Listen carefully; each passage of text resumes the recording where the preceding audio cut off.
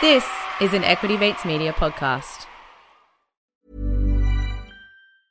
Ryan Reynolds here from Mint Mobile. With the price of just about everything going up during inflation, we thought we'd bring our prices down. So to help us, we brought in a reverse auctioneer, which is apparently a thing. Mint Mobile Unlimited Premium Wireless. How to get 30, 30, bit to get 30, bit to get 20, 20, 20, bit to get 20, 20, bit to get 15, 15, 15, 15, just $15 a month? Sold! Give it a try at mintmobile.com/switch. $45 up front for 3 months plus taxes and fees. Promo rate for new customers for limited time. Unlimited more than 40 gigabytes per month. Slows full terms at mintmobile.com. Many of us have those stubborn pounds that seem impossible to lose, no matter how good we eat or how hard we work out. My solution is PlushCare. PlushCare is a leading telehealth provider with doctors who are there for you day and night to partner with you in your weight loss journey. They can prescribe FDA-approved weight loss medications like Wegovy and Zepbound for those who qualify. Plus, they accept most insurance plans. To get started, visit plushcare.com/weightloss. That's plushcare.com/weightloss.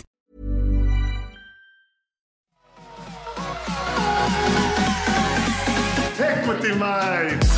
I will say this about investing. Everything you do learn is cumulative. What I learned at 20 is useful.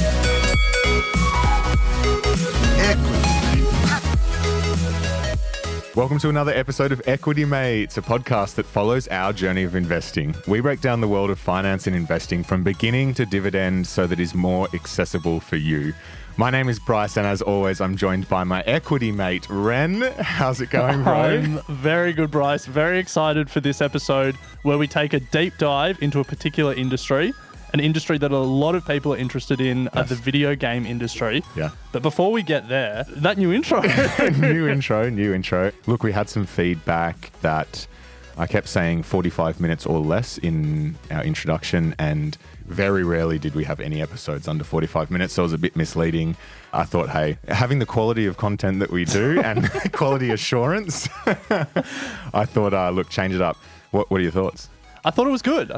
It doesn't roll off the tongue quite as easily, but hey, you've done 295 episodes one way. It's going to be a learning curve to get it down. I know. But well, look, we'll work with it. Looking for feedback. And speaking of feedback, and also speaking of video game industry deep dive, Ren, one of the biggest things that we are trying to do over the next period of time here on Equity Mates is involve all of you guys, the community out there, and get you on the show as much as possible to share your journey, share your stories, share the industries that you're passionate about. So we will be reaching out at various times to see if anyone is willing to come on and share their experience. And for the first time today, we have one of our listeners, one of our community members, Oliver Powell, joining us online to take us through the video game industry deep dive, which is a world first for Equity Mates. Yeah, Oliver, it is. Welcome to the show. Cheers, guys. Thanks for having me. So before we get stuck into the video games, what do you think of my new opener? I like it. I think you've been saying 45 minutes or less, but I want to be fact-checked on this. I'm pretty sure the first episode, or maybe the second episode, was over 45 minutes. I'm thinking it's pretty much a good time to change, considering even the second episode breached it. Oliver, can you get off my back? I like this, Ollie. You've come in strong. I like it. No, you're right. I like it. Equity Mate. Yeah. So I did change from Equity Buddy, if you realise there, Ren, to Equity Mate. True.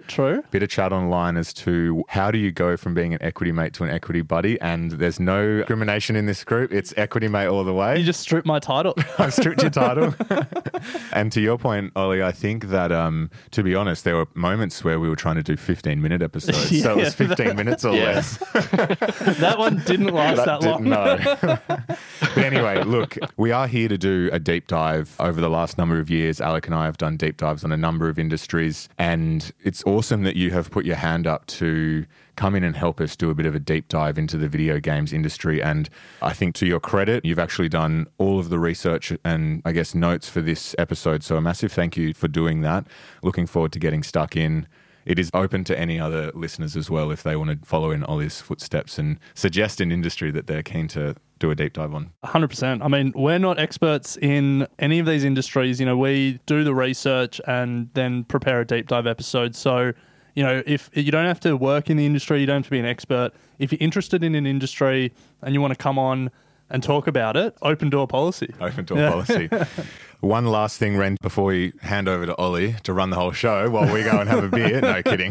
Do you want to quickly give us a rundown on the ETF competition? Yeah. So due to the demand of, people who wanted to enter, we extended the deadline. So you now have until today, Monday the 12th of October, to put your entries in to our Build an ETF competition. If you've got an idea of an ETF that you think should be in the market, an index that should be tracked or an industry that should be tracked or whatever it is, a theme, whatever, submit it via our website and go in the running for a chance to win $1,000. Straight out of Ren's back pocket. Yes. And then once you've entered, or if you don't want to enter, but you want to hear the results and hear some of our favourite ideas, Monday, the 19th of October, we'll be releasing a bonus episode on the Get Started Investing feed, talking about our favourite ideas and announcing a winner. Stay subscribed to that feed because later in the day, we're going to be releasing our 3-part Everything ETF series done in conjunction with BetaShares. Yeah, so ETFs for beginners. The Get Started Investing feed is going to be very active on Monday, the 19th of October, and you don't want to miss it. No. So make sure you go and subscribe to that feed now before you forget. Nice one. So if you want that $1,000, you've entered the competition, you must be listening because we'll be putting a code word in there. That That's not bad. If you don't know the code word, you can't claim your money. Now, Ollie, we've got you on the line, so I've got to ask, have you entered the competition? I have, and I'm actually thinking after we finish this, I've got another idea from the notes, so I might be throwing another. Okay, nice. There you go. Yeah. If you want to try and beat Ollie's, we'll keep it secret idea. Make sure you go and... It's going to be pretty obvious. Video game ETF. Yeah. True. So the link is equitymates.com/ETF-competition. Yep. But Bryce hates that I read hyperlinks out on the podcast, so just go to our website or our social media and you'll be able to find the link there. Nice. So enough chit chat, enough of the housekeeping. Let's get stuck into it. As we said, we've got Ollie on the phone. Before we jump in, how about give the Equity Mates community a bit of a background into what you're doing, what you're interested in, how you came to find Equity Mates, all that sort of jazz, and then we'll get stuck into all things video games industry. Easy. So I'm a 4th-year law and finance student. I'm been interested in finance for quite a while and mainly the equity markets, obviously. Hence the connection there. And I started my investing sort of journey at a pretty young age. I've been annoying one of my current brokers since about when I was in grade 6.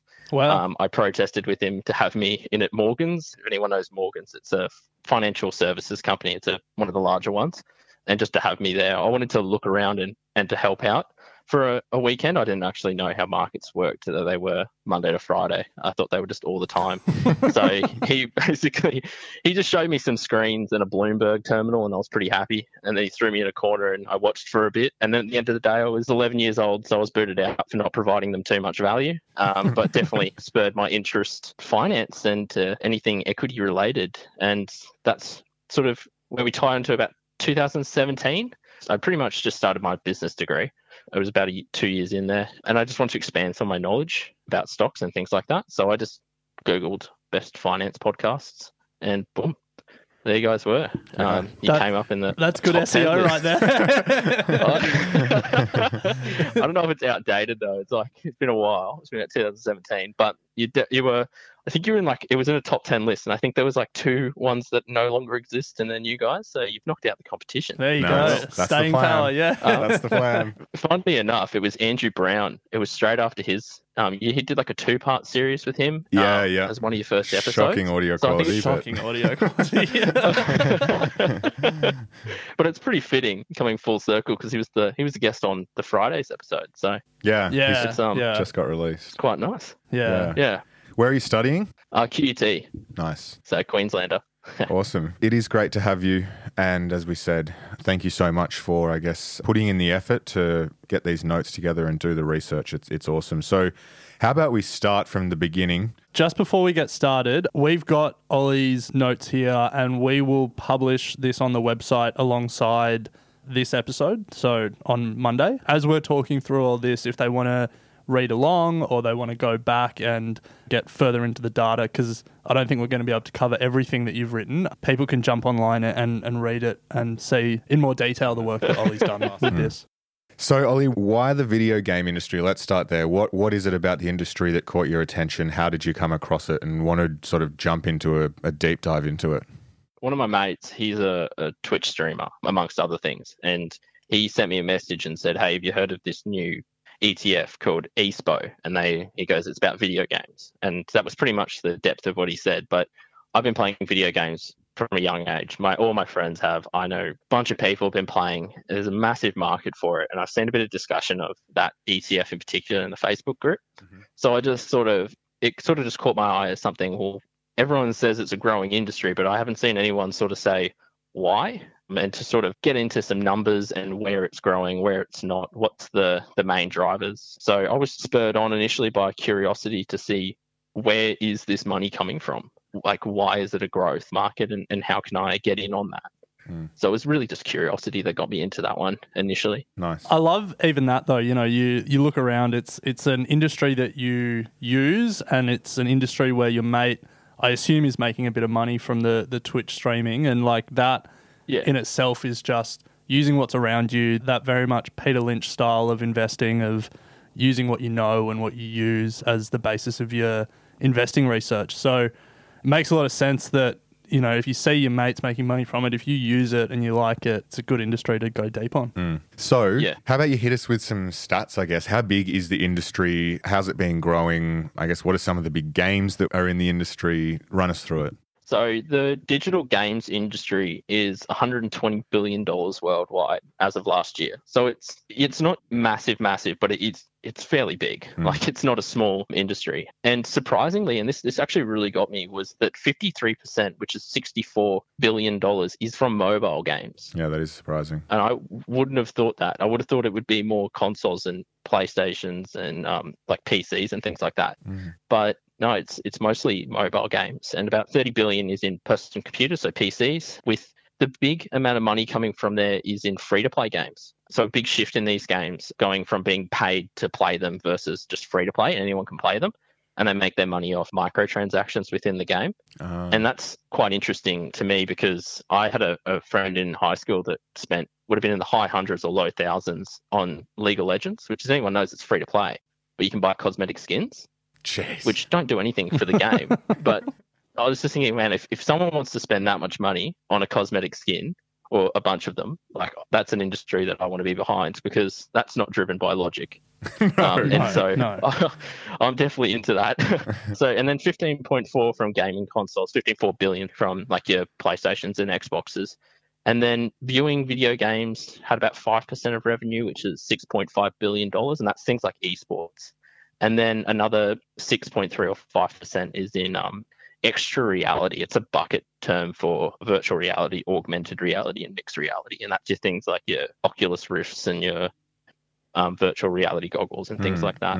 I think even if we just pause there, like, that in itself surprises me that, as you said, the console part of the industry is the smallest part and mobile games are the biggest part. Mobile games they're mainly microtransactions as well, aren't they? When, like, you know, people buy more lives on Candy Crush and stuff like that. Exactly. And actually Candy Crush, surprisingly, I haven't even thought about Candy Crush for the last couple of years, and it's still one of the top two largest games on the mobile that making the most money. Brent's got it on his phone. I was about to say the same thing to you. We've become too predictable. I was going to say, what's number one, which really surprised me, and I don't know if you guys will pick it. Do you want to have a go at what you think the number one mobile game is? Angry Birds.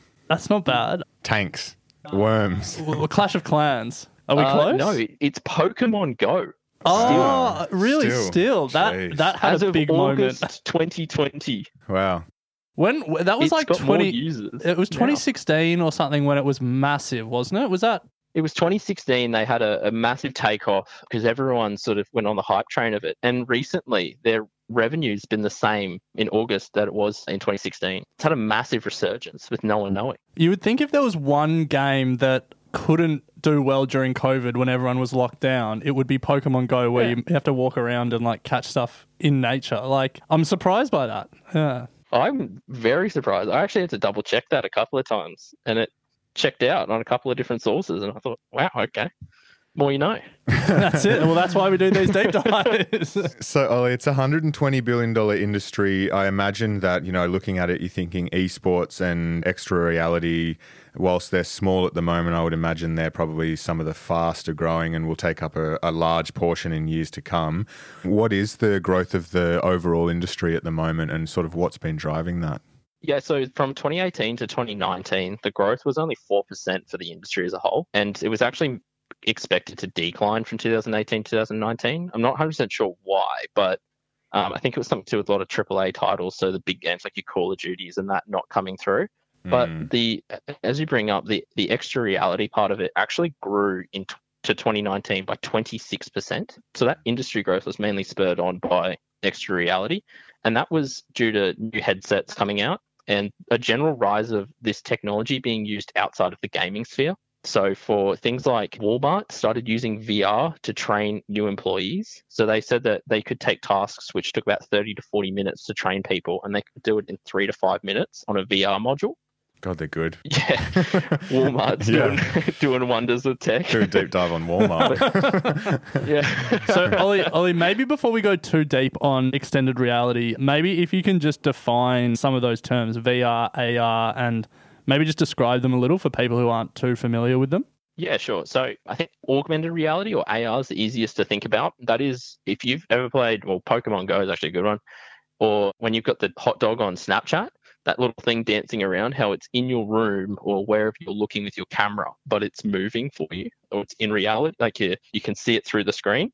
That's augmented reality. Virtual reality is those goggles that you put on, and it's like the screen, and you basically, you're in a first person, you can move your head and the camera moves and things like that. And there's a lot of games that use that technology to sort of get you involved, to really immerse you. And mixed reality, I think it's a blend of the two. I'm not 100% sure what mixed reality really means. It's kind of one of those terms that each analyst defines everything a bit differently. But I think it's just like whatever doesn't get covered in those two buckets. So then if we use that Walmart example, so rather than, having a training room in the back of their store or something where they're, teaching in front of a whiteboard or something, they're getting virtual reality goggles and putting them on their new employees and basically training them through a video game, but it feels like it's a, first person for them. Yeah, so they can interact with their surroundings. I think when I was reading the report, they were saying things like they usually have to get people, normally train them on, like, they get them in a cherry picker or something to go up to the top and pick something off. They've got to set that up. They've got all the safety requirements. They've got to strap them in. They've got to have marshals standing around to enforce different safety precautions. With the VR goggles, you just slap them on and just do it, I guess. You can just have the experience of going up without having all that in place. Yeah, wow. That's where that time saving really comes in. And they said in 2019 that they could train 1 million staff in 4,000 stores using that. Wow. I wonder what the experience would be like falling off a cherry picker in virtual reality. It's like a dream. you wake up just before you hit the bottom. Yeah. That's cool. So I guess if Walmart are doing it, is the expectation that more and more companies will be following in their footsteps? Yeah, so American Airlines also does it, and that's getting them inside of, before any flight attendant ever steps foot in a plane, they're trained on VR to help new crew members familiarize themselves with the safety procedures so that they're not, learning inside of a plane. They can get more people training outside and keep those planes in the air. I mean, it's not really that relevant now with COVID because all the planes are on the ground anyway, so you might want to get some use out of them. But market data sort of suggests that 71% of virtual reality sales in the goggles will be used for training purposes. So it's definitely steering upwards. Wow. So it's a bigger part of the virtual reality use case than gaming itself, is this like corporate training? Yeah, exactly. And that was really interesting for me, not wanting to give away too many of my ideas for this ETF competition, but having an augmented or an extended reality ETF that tracks that growth is something that I might be submitting a bit later. So we'll get into companies later. We won't go too far down the VR and extended reality rabbit hole at the moment. So I guess if we go back to the industry as a whole, so $120 billion industry, it grew at 4% last year. The biggest category is mobile, then PCs, then gaming consoles, and then esports and extended reality. Is there anything else that we should know in terms of setting the scene and giving the background for the industry? You've got to hear that most of the revenue is coming from free-to-play, and Fortnite is your top highest grossing game of 2019 for the second year in a row, and that generated $1.8 billion, and it's free-to-play. Oh, really? So it's all microtransactions that so they make money from? Yeah, I'm not sure about consoles, but I'm fairly sure you don't pay to download Fortnite. I've never really been into it too much, but I'm quite certain there's V-Bucks, which is their in-game currency. So you pay in whatever your currency is for V-Bucks, and then you can use that to buy skins. I believe that's how it works. And that makes sense because 80% of all digital game revenue in 2019 came from free-to-play games and in microtransactions. Wow. Yeah, that's really setting the scene for any sort of company you think about would be in that free-to-play space. I remember for our afternoon beer discussions on YouTube, we spoke about the world's most hated company, which was Electronic Arts. They've been voted, the most hated company a number of years in a row. But one year it was because of their loot boxes, which are a form of microtransaction. So it feels like they were probably early movers to this sort of revenue model, and they got a lot of hate at the time. But given it now seems to be the majority of revenue in the gaming industry, it feels like they may have been early and they copped a lot of hate for it, but now it's probably more widely accepted. Oh, it's definitely widely accepted. Like, if you go to Counter-Strike, it's skins that you pay the money for. You get like a loot box. It used to be $2. Now it's something like $3 or $4. And you pay for a key, which is $2 or something like that. And you open up a loot box and you can get a skin. And it's like on a roulette table. You're rolling the dice and really getting a random skin out of it. And that's where they make most of their money, is the game's pretty much free, but you pay to buy skins. And loot boxes and things like that got a bit of hate, but they seem to be around for the long haul, which is good, I guess, for these companies that have adopted loot boxes and adopted cosmetic items without being absolutely destroyed in the public sphere. So, Ollie, that's a good summary of the industry. Equity Mates, we're going to pause here for a quick ad break, and then we're going to get stuck into how COVID has impacted the industry and some ways to invest in it. Hey, I'm Ryan Reynolds. Recently, I asked Mint Mobile's legal team if big wireless companies are allowed to raise prices due to inflation. They said yes. And then when I asked if raising prices technically violates those onerous 2-year contracts, they said, "What the f*** are you talking about, you insane Hollywood ass?" So to recap, we're cutting the price of Mint Unlimited from $30 a month to just $15 a month. Give it a try at mintmobile.com/switch. $45 up front for 3 months plus taxes and fees. Promo rate for new customers for limited time. Unlimited more than 40 gigabytes per month. Slows full terms at mintmobile.com. When you make decisions for your company, you look for the no-brainers. If you have a lot of mailing to do, Stamps.com is the ultimate no-brainer. Use the Stamps.com mobile app to mail everything you need to keep your business running with up to 89% off USPS and UPS. Make the same no-brainer decision as over 1 million other businesses with Stamps.com. Use code PROGRAM for a special offer. That's Stamps.com, code PROGRAM. So, Ollie, we've covered the background of the industry, and 2020 has obviously disrupted every industry across the world, but I imagine gaming has been particularly affected. A lot more people spending a lot more time inside and in front of screens. So how has COVID impacted the video game industry? COVID, it sounds bad, but COVID's been one of the best things to happen for the video game industry in a while. So from January to August this year, the industry was up 10.8 billion from the same time last year. So from August 2019 to August 2020, console earnings were up 88%.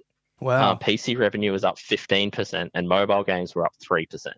So revenue really just took off in March as COVID happened, and every area just experienced growth for the first 8 months. Digital games were up 13% relative in 2019 to 82.8 billion. Wow. So it's one of those things that was like COVID locked everyone inside. What else do you do? Well, you've watched every single thing on Netflix. Well, you crack out the new COD or something like that. Well, speaking of new COD, what are some of the big games that were driving this growth or that have seen some phenomenal sort of stats over over the COVID period?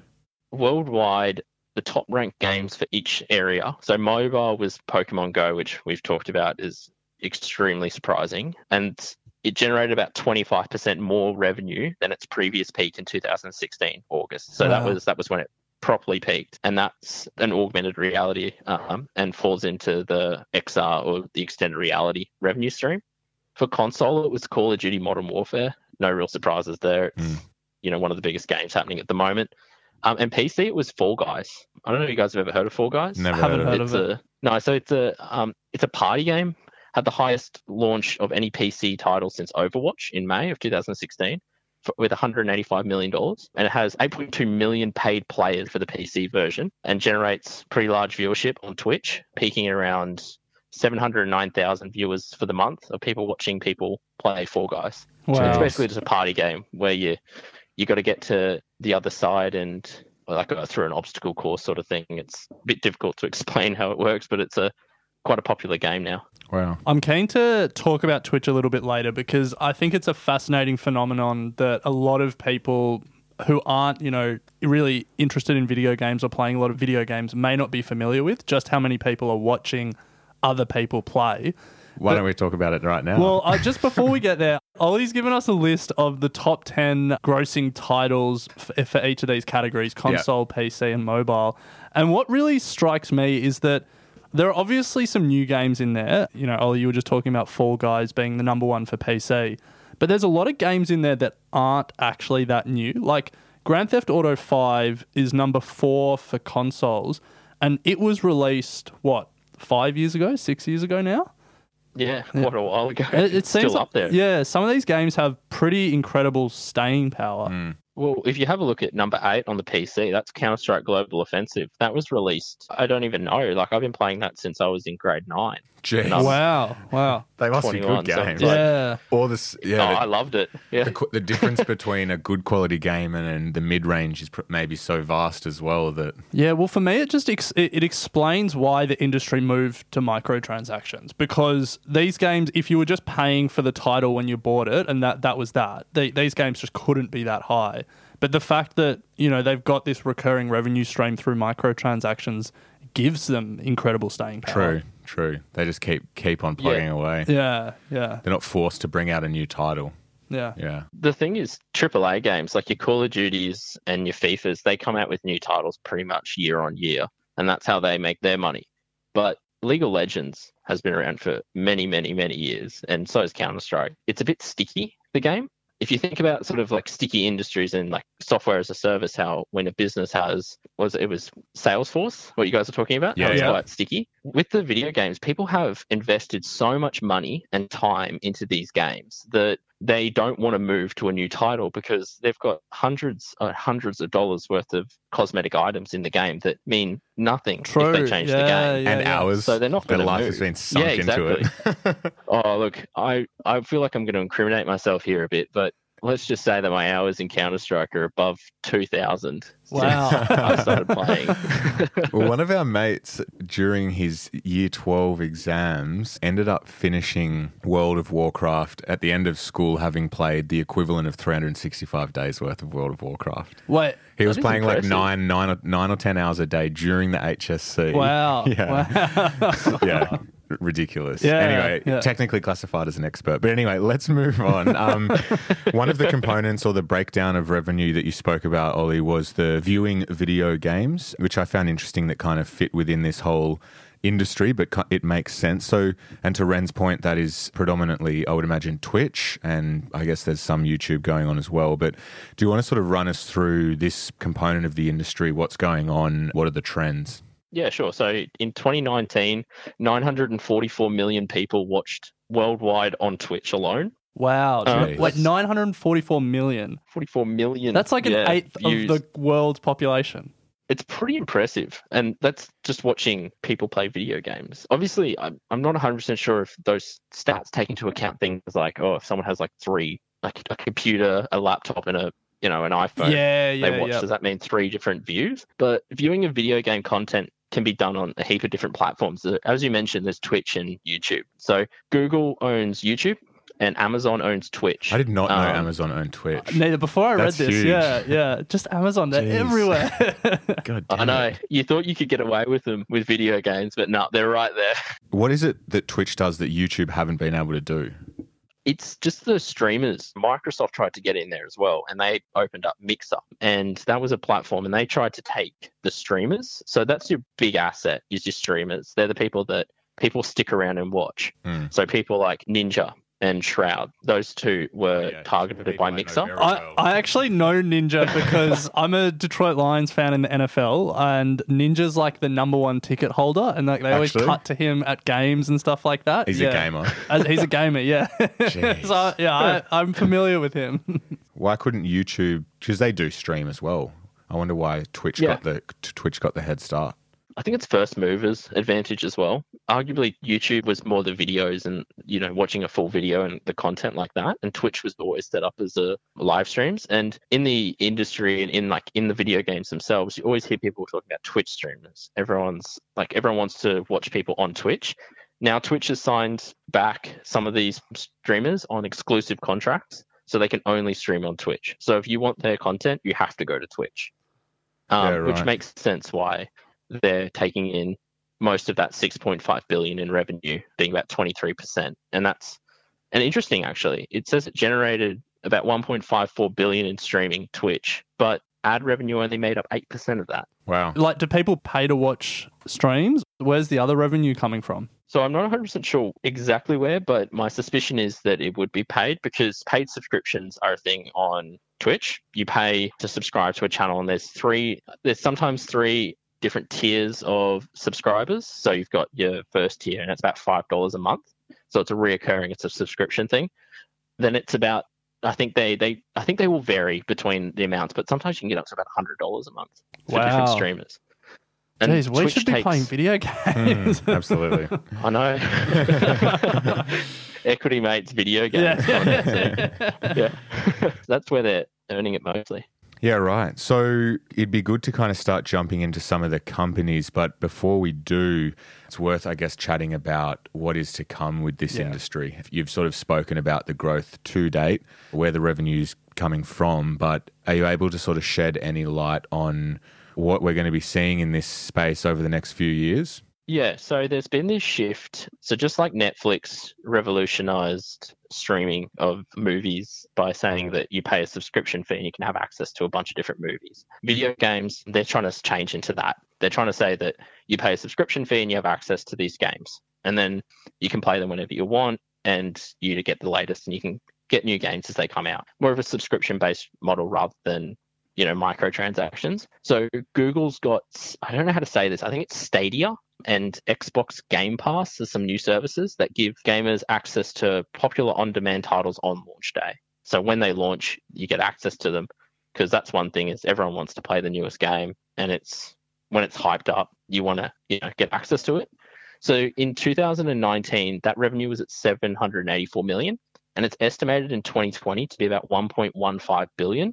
So that's about a 47% increase from last year to this year, just on subscriptions. So that's where the revenue will be coming from in the future. And there's a bunch of all the gaming companies and all of the different manufacturers of consoles have been getting in on this, saying that you pay a subscription fee. So PlayStation and Xbox have about a $10 a month service where it's prerequisite to actually have to play online, but you can get access to some titles and things like that. And Nintendo's jumping in there. And obviously Amazon is as well, calling it Prime Gaming. So if you have access to Amazon Prime, you get access to it anyway. So Amazon Prime is also, you get it linked with your Twitch. So when you watch streams, you get in-game drops. So like items in-game from watching people play that game. That's a bit confusing, that statement, but that's where the revenue will be coming from. And mostly, again, more revenue coming from people watching. They think they'll be able to get over 1 billion unique viewers of people watching different platforms and things like that. So what I'm taking from this is that the big tech companies are making a big play in this space. Xbox is owned by Microsoft. Google is doing Stadia. Amazon owns Twitch and is doing Amazon Gaming. And so it feels like a lot of the, I guess, like distribution of games and access to online is being sucked into these big companies. On the flip side, all I'm thinking is like EB Games and like those gaming retailers, like they must be in a world of hurt at the moment. Yeah, I haven't looked into EB Games. It's kind of hard to find Australian sources about this, but GameStop in the US is pretty much your equivalent, and they've been experiencing some pretty terrible results recently just because of all this. It's pretty hard to find all that information, and I don't know their exact numbers, but they've been declining on the back of people going online and grabbing it off the internet because it's so much easier. You'd rather download it from the comfort of your home than go out and buy it. Well, speaking of companies, let's dig into the juicy parts. But before we do, we will take an ad break to hear from our sponsors and then get stuck into it. Nice. Okay, Ollie. So it is time to jump into, as I said, the juicy part of the conversation, which is exploring, if you are interested in this industry, how can you get involved as an investor? And before the ad break there, Alec mentioned a number of the big tech players are obviously in this space. You've got your Microsoft, Amazon, Google, but there are a number of other big players that also are active in this space. Do you want to give us a bit of a rundown on some of the major companies that are investable and perhaps any sort of headline stats that you're finding interesting? One of the biggest companies is Tencent. Tencent's the Hong Kong-based tech company. I recall Christopher Joy talking quite heavily in depth about China and about that company in particular. They're massive. They're just massive, and they dwarf pretty much everyone else in this space. So some of the other big players are Sony, Apple, Microsoft, Nintendo, and Activision. But in 2017, Tencent made $18.1 billion off video game revenue compared to Sony, who was in number 2 at $10.5 billion. So there's quite a significant difference between number 1 and number 2. Yeah. And it just seems like Tencent just dominates this whole area, and they just do it by owning subsidiaries in pretty much everything that's popular. So they've got 100% ownership of Riot Games. So they have games such as League of Legends, which has been a popular title for ages. And it's, its World Series, which is its online esport, topped 4 million active viewers for the final game, and that's excluding Chinese viewers. When you include the Chinese platforms, it peaked at 44 million. Jeez. Wow. Wow. So, and that was 2019. I think 2020 had a bit of a dip on that, but that's just insane how many people are actually watching these video games, and that's Tencent is making absolute bank off that. And so would Twitch, actually, because everyone's like all these people watching on Twitch as well. And that's because League of Legends has a player base in 2014 of 67 million players monthly, which is now was in 2019 up to 80 million monthly players. Jeez. So that's people that are logging in and playing. That's just mind blowing. And that's all Tencent, who also owns 40% in Epic Games, so Fortnite, and the Unreal Game Engine. Anyone that's done anything to do with building games, you know that Unreal's a pretty big game building platform. They've got 84% in a company called Supercell, which makes Clash of Clans, 80% in Grinding Gear Games, which does Path of Exile, 5% in Activision and Blizzard, so that's Call of Duty and World of Warcraft and Overwatch and StarCraft and Hearthstone, and then 1.5% in Bluehole, which is PUBG or PlayerUnknown's Battlegrounds, and they also made the mobile version of that game, which is one of the top mobile games. I think, if I recall correctly, it's in the top 10 at least. But yeah, they've also got capital. They haven't disclosed how much in Reddit. So, true. There you go. Fingers in every pie. Apparently Reddit's going to IPO in 2021 or 2022. So maybe we'll be able to find out how much Tencent owns. So it seems pretty clear that obviously Tencent is the major player in the actual gaming space, but to use Ren's analogy of if you don't want to invest in the gold mine, you buy the picks and shovels. Close. People made more money in a gold rush selling picks and shovels than mining for gold. There we go. What other companies could you invest in that sort of touch on the gaming industry? Just so people can help conceptualize the ecosystem. Maybe, Ollie, if you can talk about it through like the different categories. So, we've touched on game makers.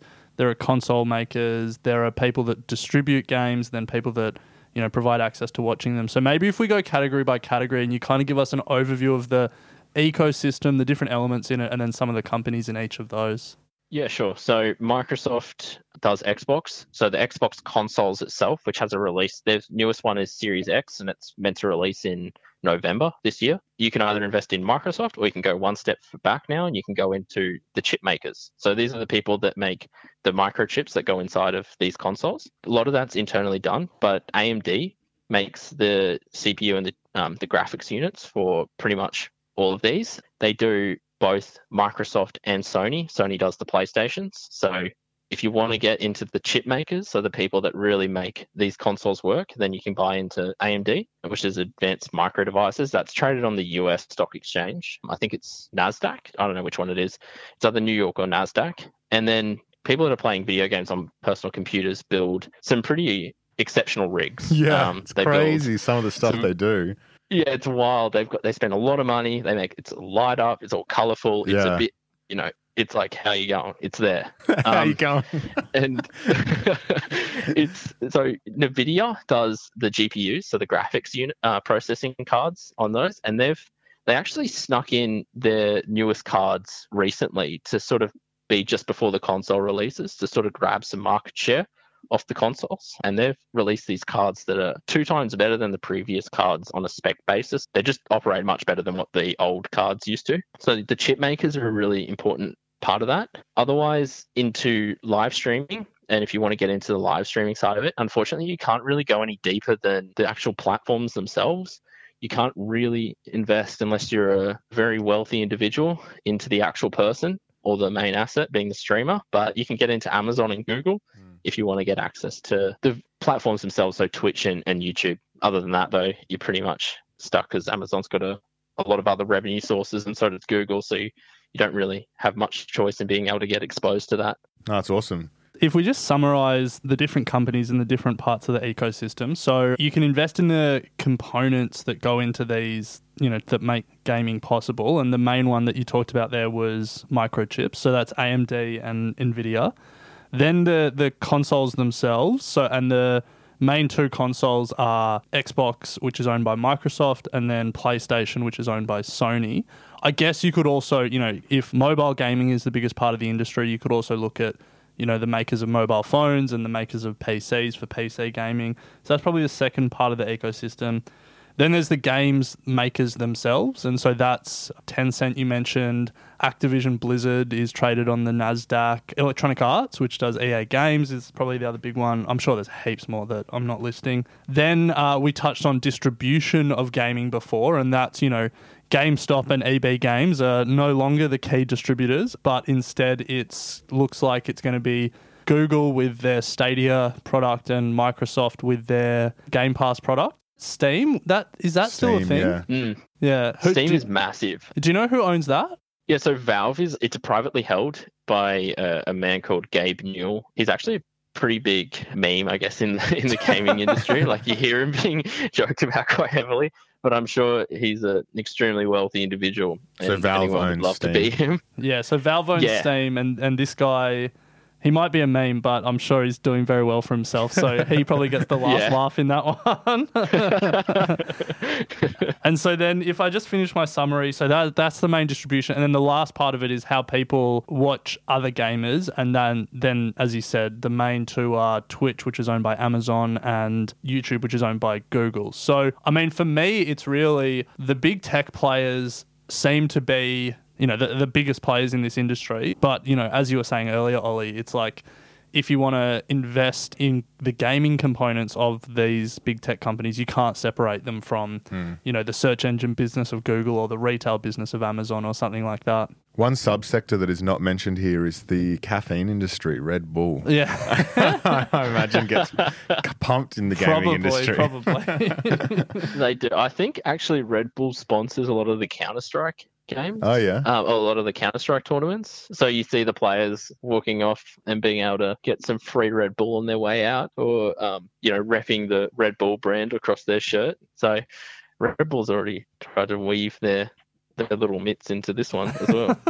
So, Ollie, to close this convo out, and it has been an awesome sort of deep dive. We've spoken about the individual companies that you can invest in, but again, if you're at the start of your investing journey and you don't want to have to go out and choose between Tencent and Apple and, Microsoft and Sony, whatever it may be, I'm sure there are a number of ETFs that are out there and available to get exposure to a number of these companies. And you spoke about at the start of the show, ESPO, which is listed on the Australian Stock Exchange. I think it's the only one that is listed here in Australia that will give you access. I know there are a number overseas.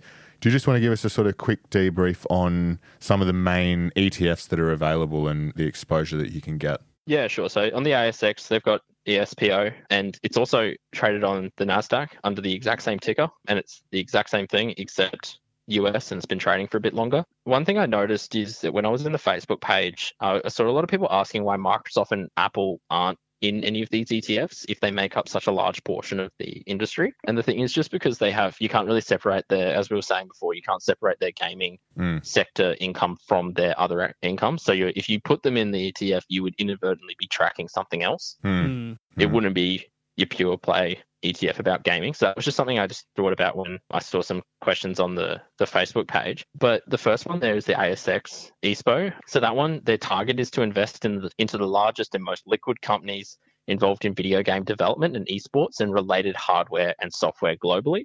They've got a pretty low management fee of 0.55%, and that's actually pretty much on par with everyone else. It's the highest, but the next, everyone else is 0.5. So, it's not too much. They've only got 25 holdings, so it's quite small. And they only came in quite recently, so they haven't actually got much data on their returns. But they've got net assets of about 16 million, and they're benchmarked against the MVIS Global Video Gaming and Esports Index. Nice. That index is crazy. It's up 496% since inception in January of 2014. Wow. Jeez. That's great growth. Yeah. I know, 118% in 3 years. Wow. Talk about abnormal growth. So, Ollie, that is the Aussie one, the ASX ESPO. Are there any overseas ETFs available that give access to this industry? Yeah, so on the NASDAQ, there's the complete same one, the same, except it has a lower management fee of 0.5% per annum, the exact same number of holdings. It's had a year-to-date return of 62.5%, and it's a lot bigger. It's 520 million in assets, but it's pretty much identical between the Australian version. Otherwise, you've got Global X's traded on the NASDAQ called the Hero, and it seeks to invest in companies that develop or publish video games as well. But it also talks about facilitate the streaming and distribution of video game and esports content within competitive esports leagues, or produce hardware used in video games, esports, including augmented reality and virtual reality. That one's got a management fee of 0.5%, but it's got 40 holdings, so it's a bit larger, a bit better return, 65.7%, but that's pretty much the same. But it's only got 350 million in assets. Interesting though, that ETF doesn't hold Tencent or AMD at all, and it's pretty silent as to why. I'm kind of confused. I couldn't figure out why, but apparently they don't hold Tencent, which is the biggest company. Which is strange. That is strange. Slight oversight. Yeah. Yeah. But Roundhill Investments also has one traded on the New York Stock Exchange, and it's got the ticker NERD, which is nice.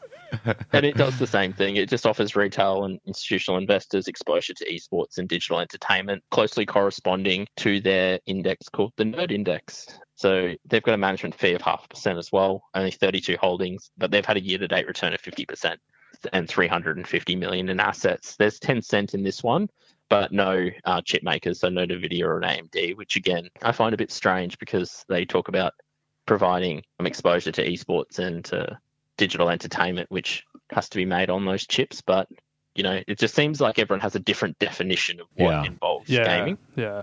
So I think that's a really important point when we're talking about ETFs that nominally track the same industry, that there are always going to be a few slight differences, and it's important that people jump onto the relevant websites and look at the holdings, because if Tencent is going to be the biggest driver of new games and all that stuff, and then you think you've got exposure to them through your ETF, it would be very disappointing for you to find out that you've chosen one that doesn't have it. So it's an important reminder for us and for everyone listening to jump online and actually see what the holdings are in the ETF and make sure you're finding one that has what you want in it. So, Ollie, that brings us to the end of our deep dive into the video game industry. Massive thank you. I think it was an awesome job. I thoroughly enjoyed that, learnt a whole heap of stuff that I didn't know about the gaming industry. It was very clear to understand and has given some really, clear next steps or companies and ETFs if you want to get involved in that sort of industry, to go and have a bit of further research and think about how they might play a part in your portfolio. So massive thank you, as I said, and look, hopefully it encourages others to come in and do the same, share their sort of passion. But big thank you. I've got a question for you without notice. As you may know, we're doing an Equity Mates hypothetical portfolio, and we always like to crowdsource ideas for the watch list. So of all the companies that you looked at as part of this deep dive, if you were just going to add one to the watch list, now this isn't a, buy recommendation or anything like that, but just one that we should be watching, what would the one company be? If you'd asked me a couple of weeks ago, I would have said the chip makers, but they've gone on an absolute tear and they're worth a fortune. You're not going to let me put an ETF in there, are you? You can do whatever you want. You can put an ETF in there for sure. Yeah. I would firstly recommend the ASX one. Well, not recommend because that would get me in some legal trouble. But I would. ASX nothing ESPR. as part of this hypothetical portfolio is ever a recommendation. It's all just a learning experience. Yeah. Exactly. So the ESPO ETF would be that. Otherwise, Tencent if you're feeling a bit risky. But yeah, let's go with the ETF. ESPO.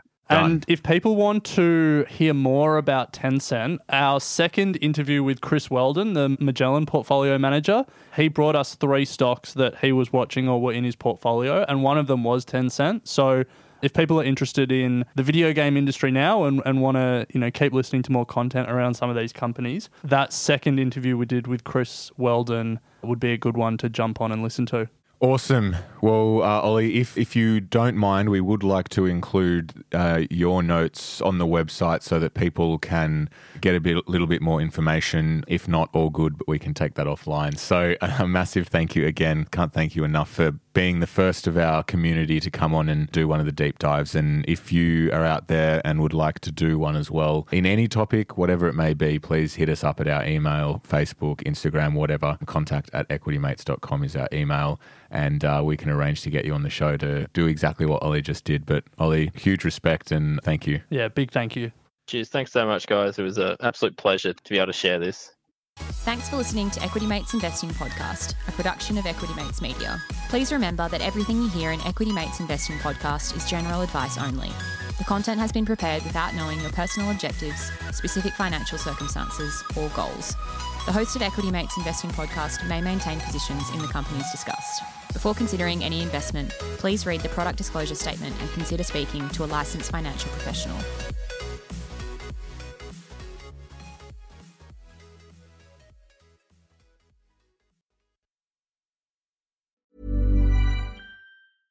Whether you're a morning person or a bedtime procrastinator, everyone deserves a mattress that works for their style. And you'll find the best mattress for you at Ashley.